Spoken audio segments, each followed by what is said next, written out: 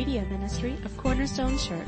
You can listen to this and other messages on our website at www.corner-stone.org or by subscribing to our podcast. As you're seated this morning, open your Bibles to Mark chapter 10. As I said before, in the past, I've always preached this as 3 different sermons, this particular text. I want to do it as one this morning. I may never do that again. I may find out that that wasn't the best way to approach this text. But there is something that I believe that we see in the value of looking at all this, because I do believe that there's a strong correlation and intersection there that was intentional. Nothing in the Word of God is not intentional. It's not there just kind of thrown in. It was with great purpose that Christ lived His life, and it's with great purpose that we have these recordings, these Gospels of the life of Christ. Can we show that next slide? What's if you had to caption this, what would you, the most simple caption would you put there? Mind blown. Yeah. It's one of those things that we use that, when we're talking about something that is to the contrary of our regular belief. We may say, man, that just blows my mind. And we may even do that expression of just, man, my mind was blown by this truth or whatever it is. Well, this morning, I think that accurately kind of describes what we're going to see in the disciples and those around them, because what Christ says this morning really conflicts with a culture that was established in those days, and even, I would say, more so in the culture that we have established today. And I'm not talking about just the secular culture. I'm actually talking about the Christian culture. And it has a lot to do with the songs that we just sang about this obedience and this surrender that, sometimes we put so much emphasis on that as being the emphasis of our salvation. And folks, it has nothing to do with our salvation. Christ is everything about our salvation. Surrender and obedience is the fruit of what He establishes in our heart and our life. And I think when we look through this passage, we begin to see that. Now again, there's easily three different sermons that you could preach here because of the text, but they're linked by a common phrase that's used throughout. Remember, when we study the Bible, when we're looking at the Word of God, try to find repetitiveness. And when you see a word that's mentioned more than once, there's kind of a purpose for that. When you see it mentioned 3 or 4 times, there you can know that there's purpose there. When you see it like this morning, 5 different verses linked together, you're going, okay, this was intentional. This was very purposeful. Now, what is this phrase this morning? The kingdom of God. We're in Mark chapter 10, starting with verse 13 and going through verse 31. You're going to see that in verse 14, in verse 15, in verse 23, verse 24, and 25. 3 different sections, probably in your Bible. A lot of Bibles kind of take the stories and kind of the storyline, and they break it up into, okay, here's about Jesus and the little children. Here's Jesus and the rich young ruler. Oh, here's the disciples afterwards. And yet this phrase connects these 3, I think, with great, great purpose. What is the kingdom of God? What is this that He's talking about? Well, we could answer that in a lot of different ways. We could talk about eternal life. We could talk about salvation. We can talk about those things. I think it means truly following Christ. That the kingdom of God is those who are truly following Jesus Christ. Not just those who go to church, not those who try to ascribe to a moral preference in their life and all those things. Certainly there is virtue and there is a morality that God has called us to. There's obedience to the commandments of God, for example. And so we see a lot of these things, but basically, I think that if we were just talking in everyday language, the kingdom of God is made up of the people that God has saved through that finished work of Christ. And this passage opens up with people bringing Jesus, their little children. This would have not been unusual for the culture of the time. Jesus by this time is known as a rabbi. Okay, he's a traveling rabbi going around. And it was not unusual whatsoever if you were in this little town and a rabbi came, whether he was the resident rabbi or if he was the one that was kind of traveling through and taught on that particular Sabbath, to bring your children and want that rabbi to bless them. It was not unusual whatsoever. And so we see this happening even with Jesus. I don't know that every one of those parents believe that He is the Savior sent from God, the Messiah. But they know that He's a rabbi. And so they're bringing the children to Him. Look what it says, verse 13 and 14. And they were bringing children to him that he might touch them, and the disciples rebuked them. Man, get the kids away. Okay, come on. He's got very important things to do here. So they rebuke him. That's a pretty strong word that's used there, okay? Now look at verse 14. But when Jesus saw it, he was indignant. Is that a pretty strong word? So they kind of have this strong emotion. They're not just kind of, oh, come on, he's kind of busy, kind of shoo away, go play ball, go do this. No, they were rebuking the people. Will you stop bringing your children over here to be all over Jesus? He's got important things to do. And Jesus was just as indignant, that is equal in his response, and said to them, let the children come to me. Do not hinder them, for such belongs what? The kingdom of God. There's that phrase. The first time we see it in this particular passage. What is the kingdom of God? This is the people that God has saved. This is eternal life. This is, I guess we could put a lot of terms there, but this kingdom of God are the authentic followers of God. And he said, they're going to be made up with people that are not childish, but childlike. Is he saying that all children go to heaven? I don't know that that's the statement that he's making. Any more than we're going to find out a little bit later when this guy who's called the rich young ruler comes along, that he's saying, okay, you're not going to heaven, and it's because rich people don't go to heaven. He's not making either one of those statements. Children go to heaven, rich people, you don't. No. This kingdom of heaven question is a really big one. It's probably the most important question of your life. Are you part of the kingdom of heaven? Will you go to heaven one day? Are you part of the kingdom of God? Are you saved? There's a lot of different ways that we can talk about this, that we can phrase that. I think that would be accurate in its reflection of this kingdom of God. And ultimately, isn't that kind of the most important question and factor of your life? There's a whole bunch of factors in your life. Married, not married. Young, old. What do you do for a living? Oh, do you have children? There's a lot of things that describe us. But the ultimate description and the ultimate really characteristic about us that is going to be eternal in nature, do we know God or not? Are we part of the kingdom of God or not? Now don't get me wrong. I believe that everybody will live eternally. People go, I don't know. No, everybody will live eternally. I believe that's what the Bible teaches. But it's either going to be with God or separated from God. But we will, it's not just the people go to heaven, everybody else just has, kind of annihilation. No, the Bible teaches that there is eternal life for everybody. The whole thing is it going to be in the presence of God, with God? Are we part of the kingdom of God? Are we not part of this kingdom? The most important factor of our life, guys. Out of all the description about you, are you a part of this? And so here we open up this story, and these people are coming, and the disciples rebuke the little kids coming. Jesus is indignant, let them come. It's not like the disciples didn't like children. I think that they liked children, and that Jesus really, really liked children. I think he did. Now the point of this whole beginning of the picture is that Jesus is about to, pardon the term, blow their minds of what does it really mean to be part of the kingdom of God. And that day and time, children were loved, they were appreciated, but they really were not thought of as, if you want to say, important in the sense of until they reached adulthood. They just didn't have a lot of cultural standing. In the Old Testament, in the New Testament times, children were children. We've become quite a children-centric world. And we have really elevated, I'm not so sure biblically, elevated the position of children to where sometimes children run the household instead of the parents who have the authority to do that. And I'm not trying to make any side comment there. I'm just saying there's a biblical way that God kind of structured things. And in our particular society, we've made children such an important factor that we've actually probably elevated them beyond the natural flow that God... I'm not saying that I don't like children. Ask me about my grandchildren, okay? I'll show you picture after picture after picture.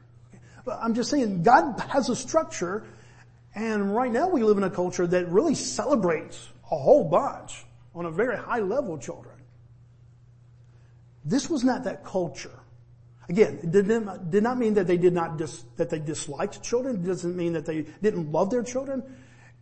They were just on this society. They were not the ones that really the movers and shakers. And so it's understandable where the disciples are coming from.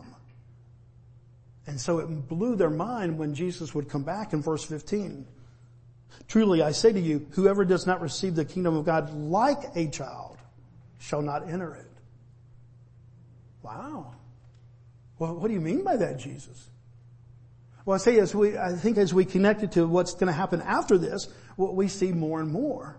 Verse 16, and he took them in his arms and he blessed them, laying his hands on them. Do you see that term, kingdom of God, being used throughout this passage? Do you see how it keeps on coming back up? This is the main point, and this is why I preached really 3 events into one event. So look what happens next. Bobby, that's all you're going to say about being like children and childlike? Yeah, because we're going to go move pretty fast. I told you we were. Verse 17. And as he was setting out on his journey, a man ran up to him and knelt before him and asked, good teacher, what must I do to inherit eternal life? Pretty important question? Yeah, probably the most important. I can't think of one more important than that. And notice that he ran up to Jesus. Okay, there's an excitement there, or there's a draw there. He's not just kind of bumping into Jesus and wants to have some kind of, confrontation like the Pharisees. He actually is coming, and there's this willingness in his heart. There's this desire in the heart. There's a question that he wants answered. And he responds to the presence of Jesus. He goes to the right person. I would say that he has the right question. He even takes the right position. Do you notice what he does as he runs up to Jesus? What is he doing? He kneels. I mean, there's a lot of things that this guy is doing right. So we go, okay, this must really be a good guy. And he comes and he asks, what do I have to do to inherit eternal life? I'm going to take a little bit of liberty here and say that eternal life, as he phrases it there, is synonymous what Jesus was talking about with the kingdom of God. You can object to that, and we can talk about that later. You can give me a call. You can give me objections. But really, even though it's a couple, a different phraseology, I really do believe that what he's talking about, and especially the way that Jesus is going to answer this, that they're kind of synonymous. And so I think that's the 5th use of that term here. And so he asked this great question. Comes to the right person, right question, right position. And what was Jesus' answer? Look at verse 18. And Jesus said to him, why do you call me good? No one is good except for God alone. Now, why did he say that? There's a lot of speculation. When we have questions like that or different phrases like that in the Bible, it gives biblical writers and pastors and theologians a lot to scratch their head over. And they kind of scratch their head over, why did Jesus respond to that? Here's my interpretation of that. The guy comes up and he says, good teacher. Doesn't call him Savior, doesn't call him the Son of God. And so Jesus comes back not as a smart aleck. He doesn't come back, but he's kind of clarifying, why do you call me good? Really, there's nobody good except for God alone.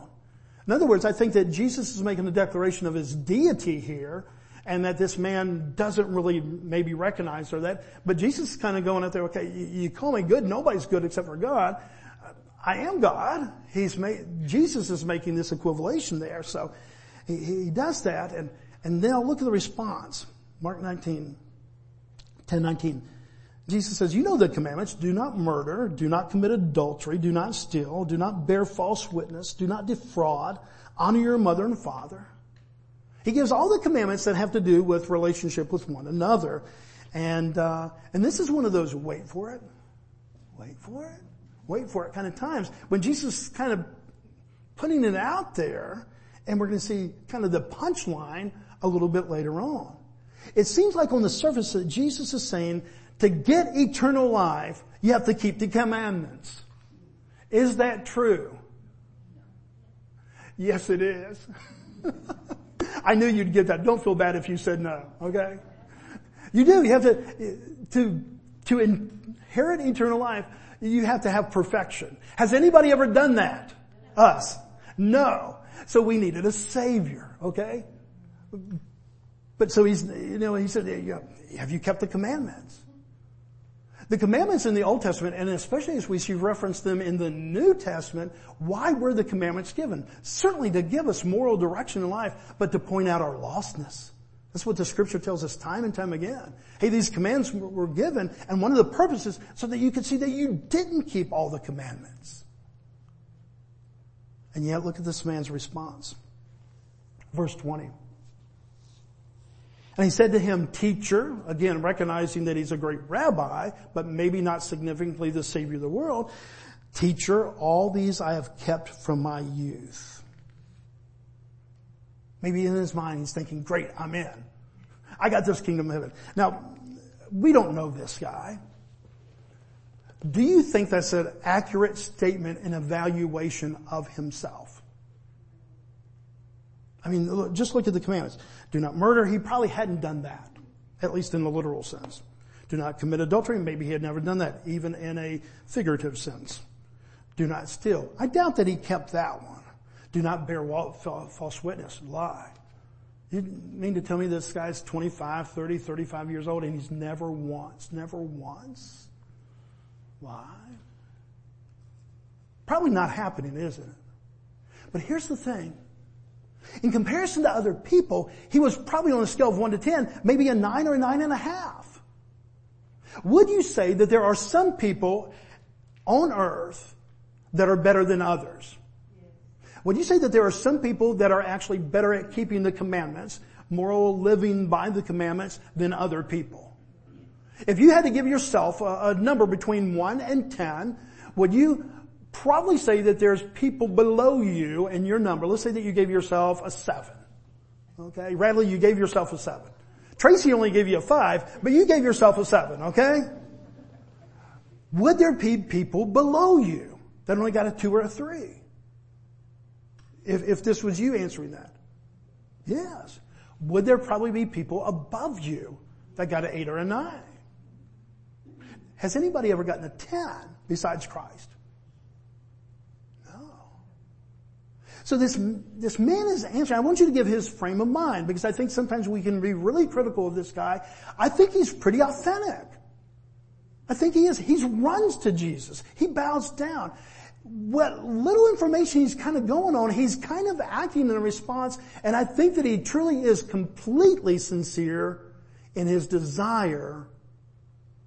What do I have to do to inherit eternal life? So if you came up to me and asked me that question, I would have to say, just by the nature of the question itself, hey, he's got to be pretty sincere. Jake, if you came up and said, hey, we were talking the other night and we were, what do you have to do to inherit eternal life? I would think that's just sincerity, just based in the nature of that very question. That's kind of a deep question, isn't it? It's a big question.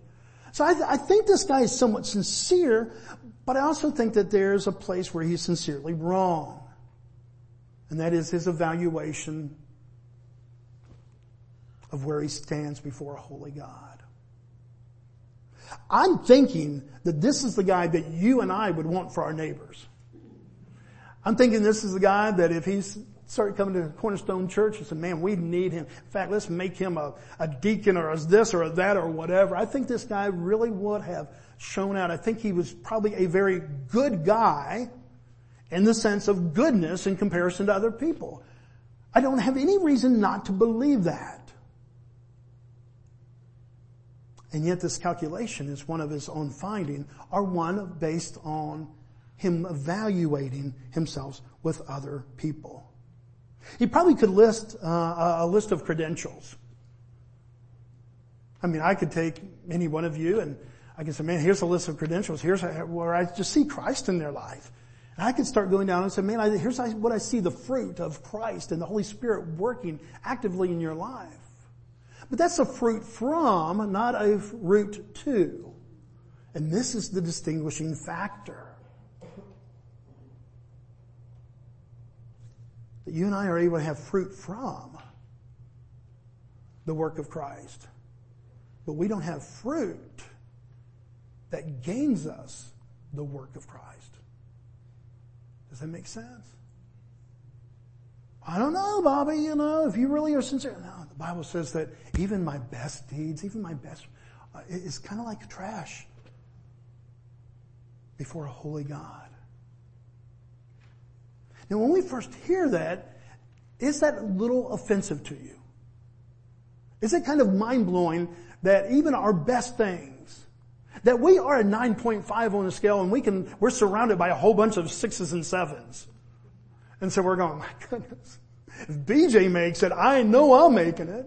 Now if we begin to kind of get that thought process in our mind, and yet this is the whole thing. He's coming from a perspective that is not biblically anchored. Here's where the wait for it comes. Verse 21. And Jesus, looking at him, loved him. He what? He loved him. This is not a retort. This is not frustration. This is not anger. This is not judgment in the sense of that. He loves this man. And yet, how does he respond? You lack one thing. Go sell all that you have and give to the poor, and you'll have a treasure in heaven, and come follow me. Let me start with what Jesus is not saying. That if you give everything that you have to some missionary endeavor, that you're automatically going to go to heaven. Okay? That you have amassed during your lifetime $500,000. And you wrote a check for $500,000 to, whatever ministry out there, that you can buy your way into heaven. That is not whatsoever what Christ is saying. So what is he saying? I believe this man asked a sincere question. I believe that Jesus has given him a very sincere answer. And the answer revealed this man's heart. And what was in his heart? Verse 22.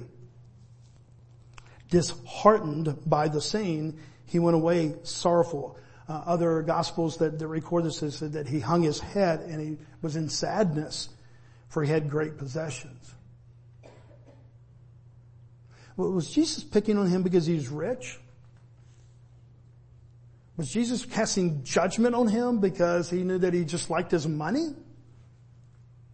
No, the Bible says that Jesus loved him.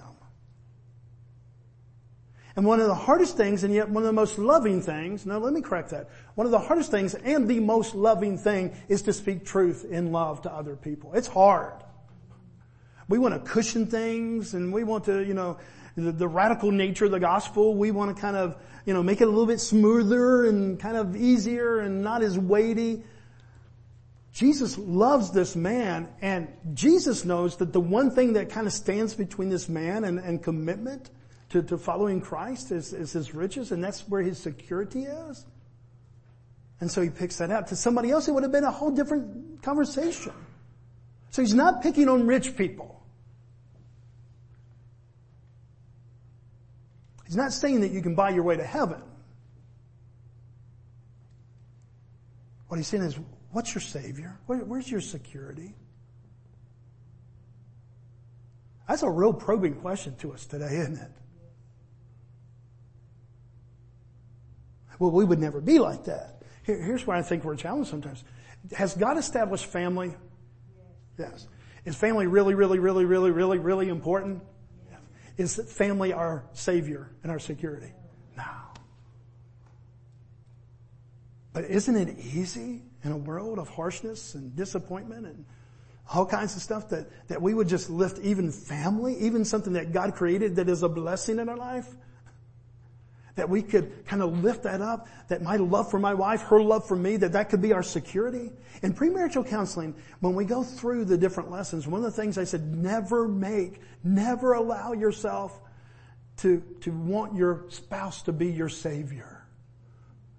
Because you've put on them a weight that is not meant for them. It is something they could never happen. If you're looking for fullness and fulfillment in life to come through your spouse, you're looking in the wrong direction. And I followed up by saying the greatest gift I believe that you could ever give to your spouse is your own joyful walk with Christ, because then you're full. And so then you're serving your spouse out of the overload instead of looking to be filled. Does that make sense? I promise you it's biblical. I could give you text after text, okay? But I promise you it's there. And yet, Do you think that even us who mean well from time to time have looked for our joyfulness? You complete me.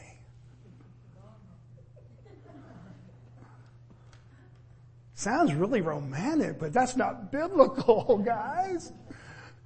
I can say, man, you have added to all the riches of Christ, and I'm so thankful that He's called you to be my wife, and we can make that a treasure of what it is in God's creation because He meant for it to be a treasure, and that we're going to make much of marriage, but it's not our salvation, and it certainly isn't our security. Does that make sense? Because see, a lot of us will say, well, I'm glad I'm not like the rich young ruler. And I'm going, why do you say that? Well, I'll never be rich. And so we kind of discard this whole thing that we're not going to fall into the temptation. But I promise you that every one of us can put something there. Jesus loved him enough, knew him well enough. I mean, what does a doctor do? You go, okay, I've been hurting this and the other, and a good, really good trained doctor can get there and okay, does this hurt? No. Does this hurt? No. Does this hurt? Does this hurt? Yes. And it hits that spot and it helps that doctor diagnose. Oh, this is probably what it is. The master physician here hits the very position. Does this hurt? Yes. And so he walks away sad. Look at the response. Verse 23 and 24. And Jesus looked around and said to his disciples, how difficult it will be for those who have wealth to enter the kingdom of God. Now that does seem like a pretty blanket statement about rich people, but just think through the human dynamics of that. In our riches, when we have a lot of provision, we find security in that. Oh man, if this economy really gets bad, I'm glad that I have 5.7 million stacked away just in case. And so there's just a natural human tendency that if we have big supply, that we don't feel vulnerability. And so what he says is true. He's not picking on rich people. He's just talking about a truism of human nature. Does that make sense? Okay? And the disciples were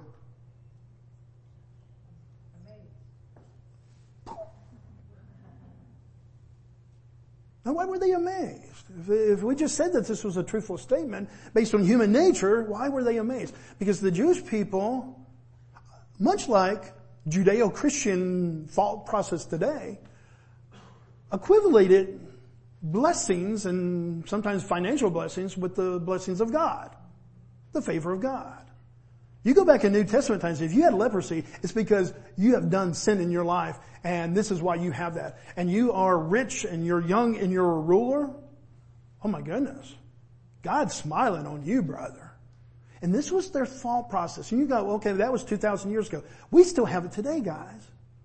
That's why the prosperity gospel somewhat has influence on people, because they kind of get that mindset. But even if you're not part of that mindset of the prosperity gospel, there's still a part of us when we see bad things happen.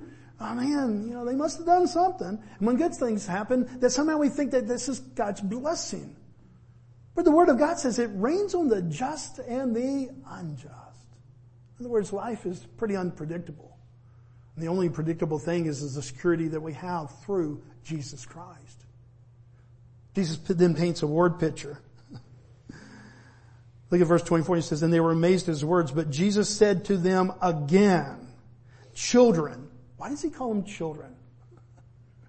Let's connect it back to what it was just said before when there were actual children of age. Children, how difficult it is to enter the kingdom of God.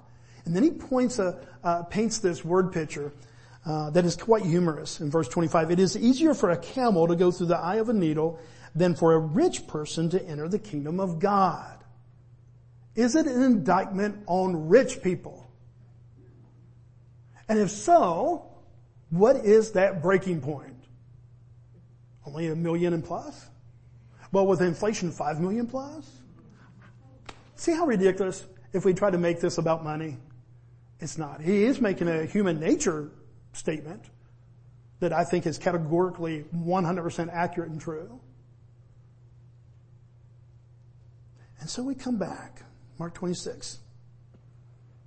He says this And they were already amazed, but now look. And they were exceedingly astonished. They were mind blown, and now it's like if they had two minds, like a double explosion. Because this is contrary to their thought process, a cultural process, thought process, a Jewish thought process, what they would consider kind of a spiritual thought process. And they were exceedingly astonished, and they said, then who can be saved? What a great question. From their reference point, hey, if this guy who looks like he's a 9.7 on a scale of 1 to 10, better than anybody else, anybody would want him as a neighbor, anybody would want him as a church member, everybody would want this guy. If this guy doesn't make it, then what hope do I have? Have you ever met somebody like that?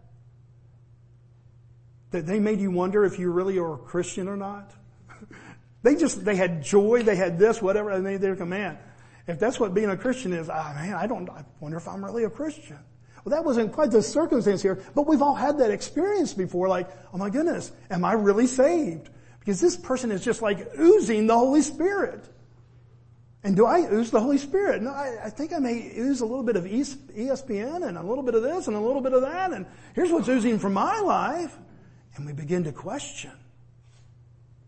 And they question. Then who can be saved? I think their question reflects their confusion. I think it reflects their fear. And look at the response in verse 27. Probably one of the most misused, misquoted verses in all the Bible. And Jesus looked at them and said, with man it is impossible, but not with God. For all things are possible with God. Man, we have so misused that. The prosperity gospel extremely misuses this. I'm not so sure in the evangelical church that we haven't misused this. In context, what is Jesus saying? Man, all your efforts, mankind, all your efforts, it is impossible to inherit the kingdom of God. But what I'm about to do when I reach Jerusalem and I die on that cross and I rise on the third day, with God, it is possible for you to inherit eternal life. He's already pointing to the work that he's about to do. That's the context. That's the context of that verse. So next time you just kind of want to flip off that kind of context and go, all things are possible with God, and you're using it, to win the baseball game, please don't. Don't, okay? Because it's not the context of it. So we ran through this passage really, really fast. And there's tons of things that we could point out that are relevant. The high value that Jesus places on children. We're about to have VBS. And what a great text there that you could say Christ highly values children. And he does. And we are to love on these children in a couple of weeks. And we will. But that's not the point of it. Be careful that you don't think too much of yourself and your own goodness. That's a valid point there. Humble yourself before a holy God. That's really good. Don't rely on your riches or anything else for your security in life. That's a good lesson there. But when we really reduce it down to one major point, I believe that what blew the minds of the disciples and the others that day is, how does one have eternal life? How do you become a part of the kingdom of God? And to answer that, look back to the two answers that Jesus gave. Verse 15 and verse 27. In verse 15 he said, truly I say to you, whoever does not receive the kingdom of God like a child shall not enter it. Not childishness, not immaturity, not an age, but a understanding of heart. Childlike faith. When we used to go to grandma's when I was little, 600 miles that we're going to travel. I get in the back seat with my baseball cards, my Army man, and maybe a couple other things. We didn't have tablets in the day, so I couldn't play, anything like that. And I'm just back there with things. And I did not worry if Dad had enough gas, if he had this, do we have, My dad's driving, and I can trust him. I'm childlike faith. I'm not there having the time of my life. All I know is, are we there yet? simple, childlike trust that the one driving, my dad, had a plan and was working the plan. How inappropriate it would have been for me to sit there with a laundry list of, did you get gas? Do you know where you're going to get gas next? Did you change the oil in the car? All these other things. No. My dad's in control. So part of this childlike faith is the simplicity of childlike faith and trusting the Father. Trusting for what? For our salvation. Because look at the next part, verse 27. Jesus looked at them and said, with man it is impossible, but not with God, for all these things are possible with God. Christ was about to go to a cross and die for the sins of man. For the ones that were 1.2 on the morality scale to the ones that were 9.8. All fallen short of the glory of God.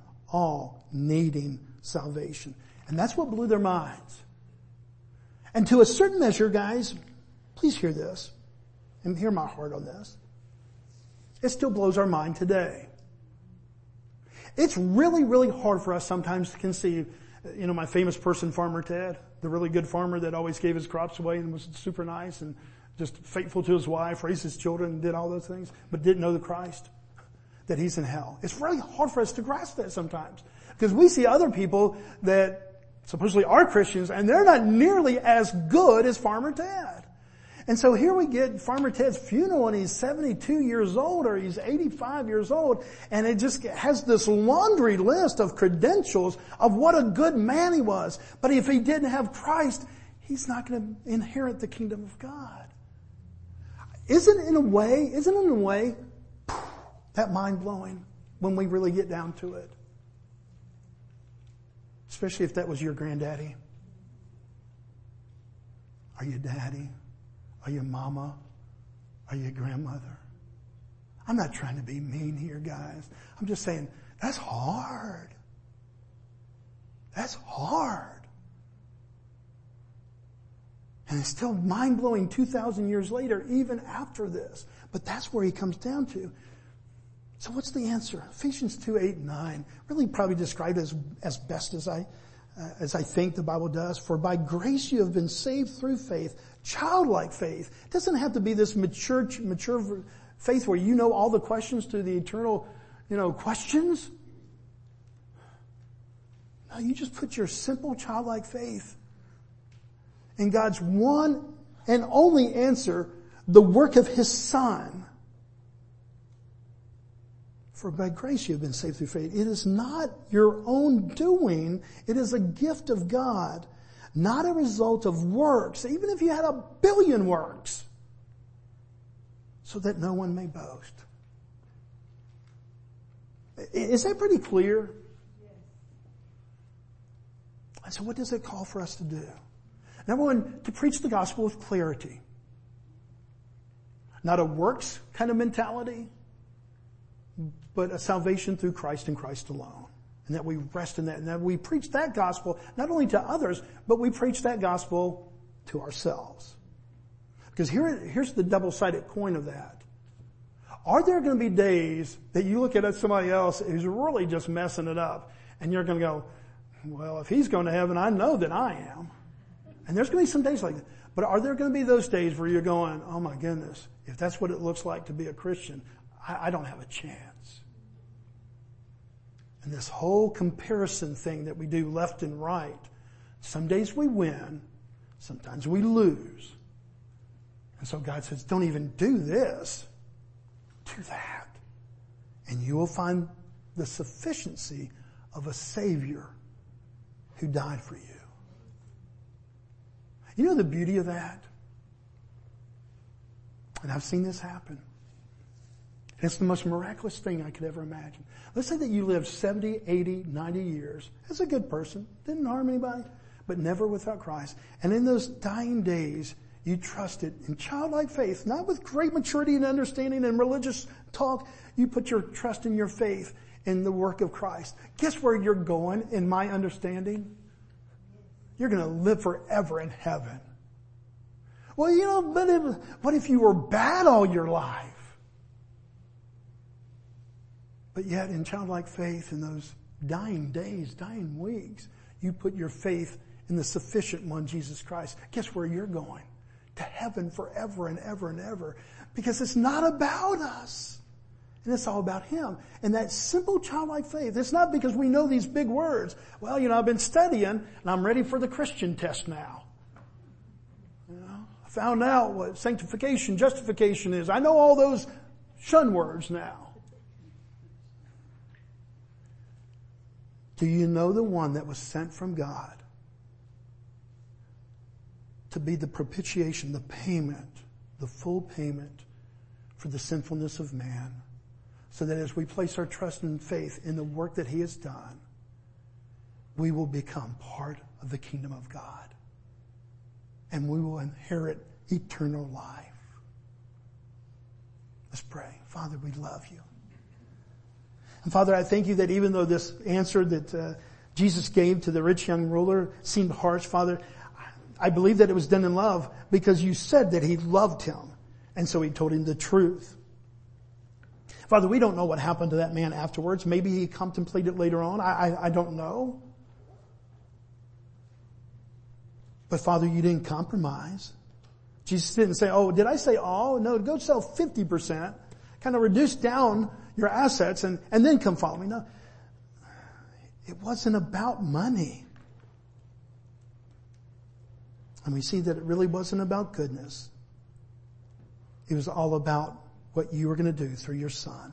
So Father, today, 2,000 years later, help us not to make it about this group or that group or this or that. Father, help us to make it all about how Christ and in Christ alone, Father, we have the hope of eternal life.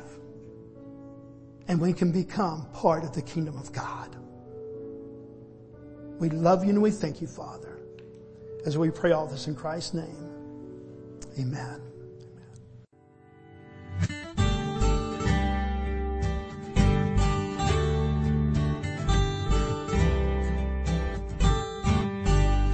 Thank you for listening today. We hope this message was a blessing to you.